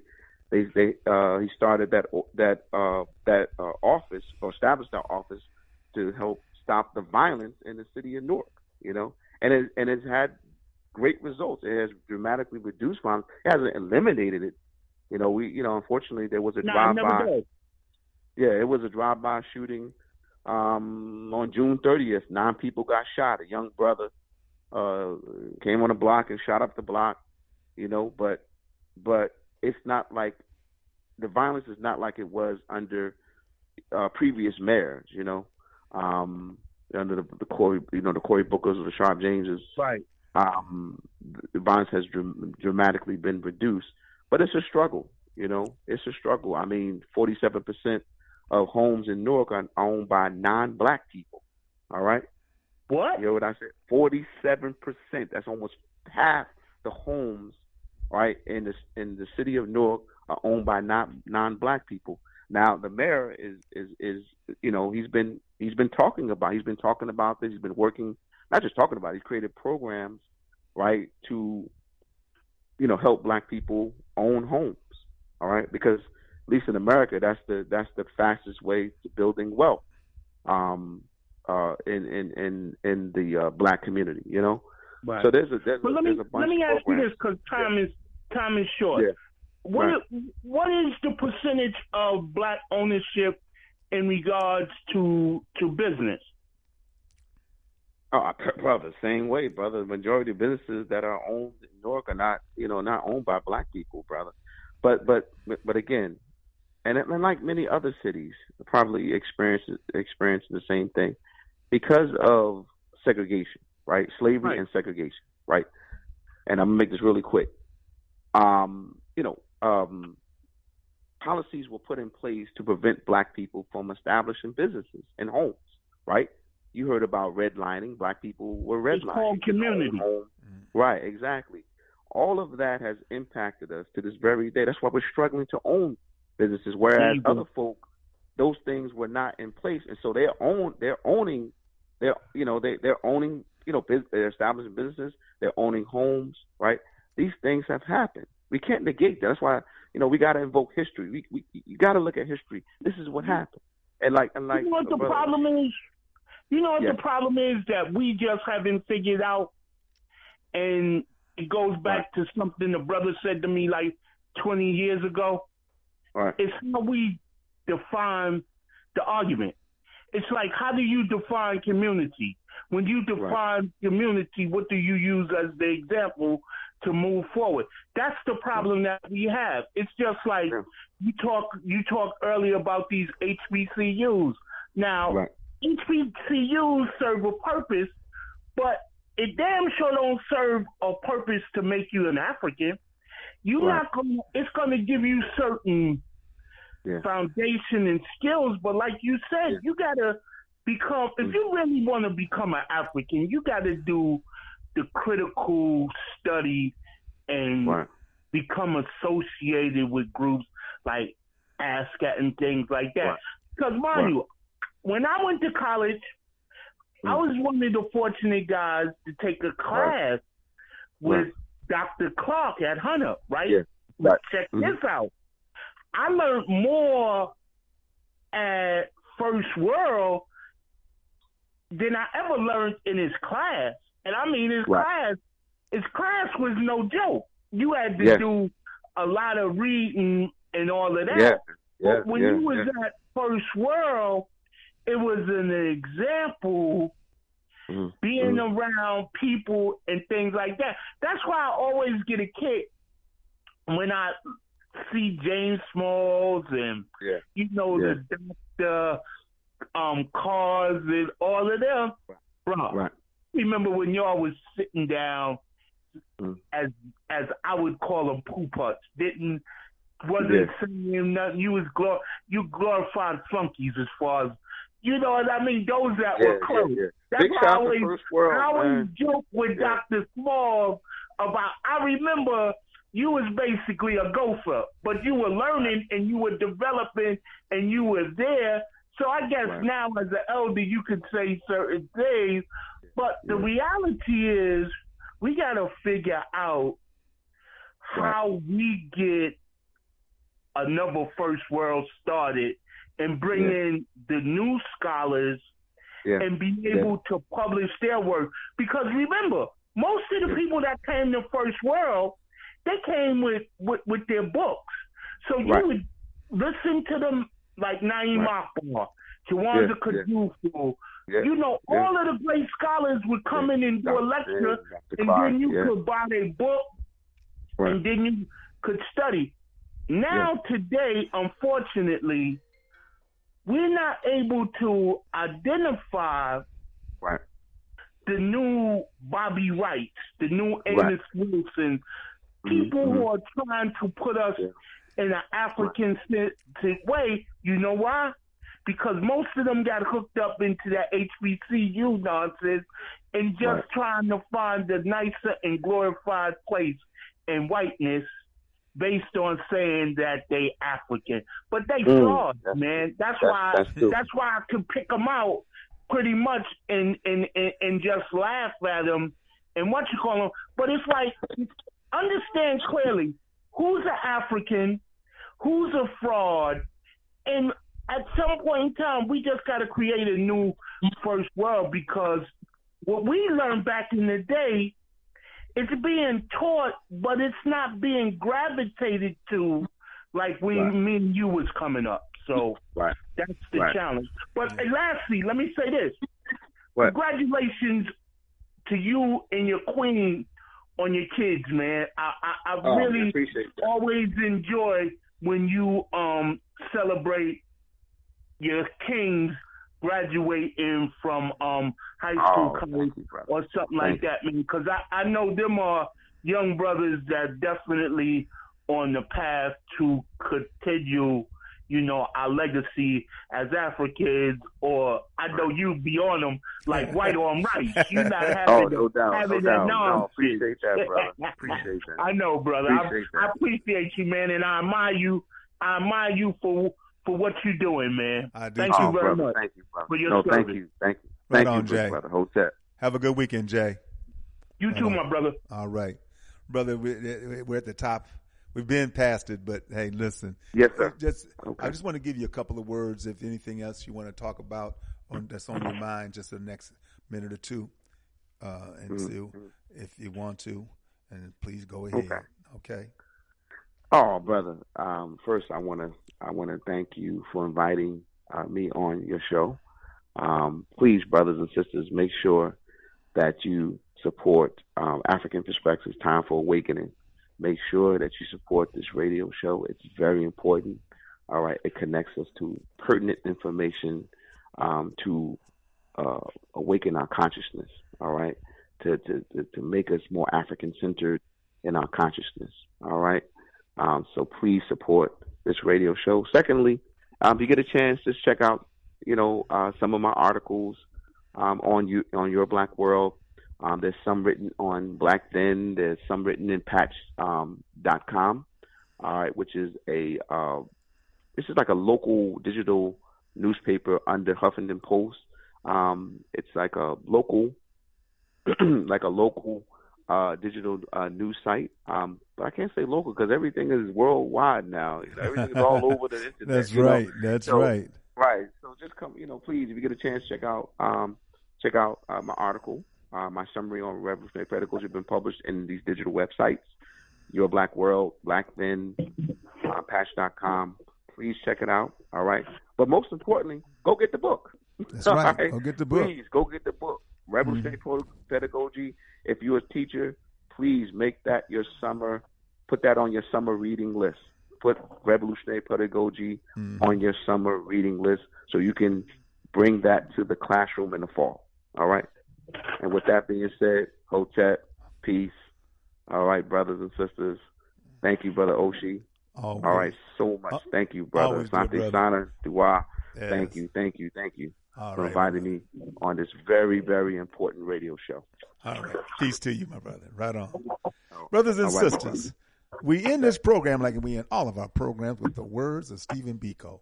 The most potent weapon in the hands of the oppressor is the minds of the oppressed. This program is dedicated and committed to helping to free the African mind, but not just the M-I-N-D, but the M-I-N-E, because under the feet of African people lies all of the resources that everybody wants, think they can't do without, and sure in hell don't want to pay for.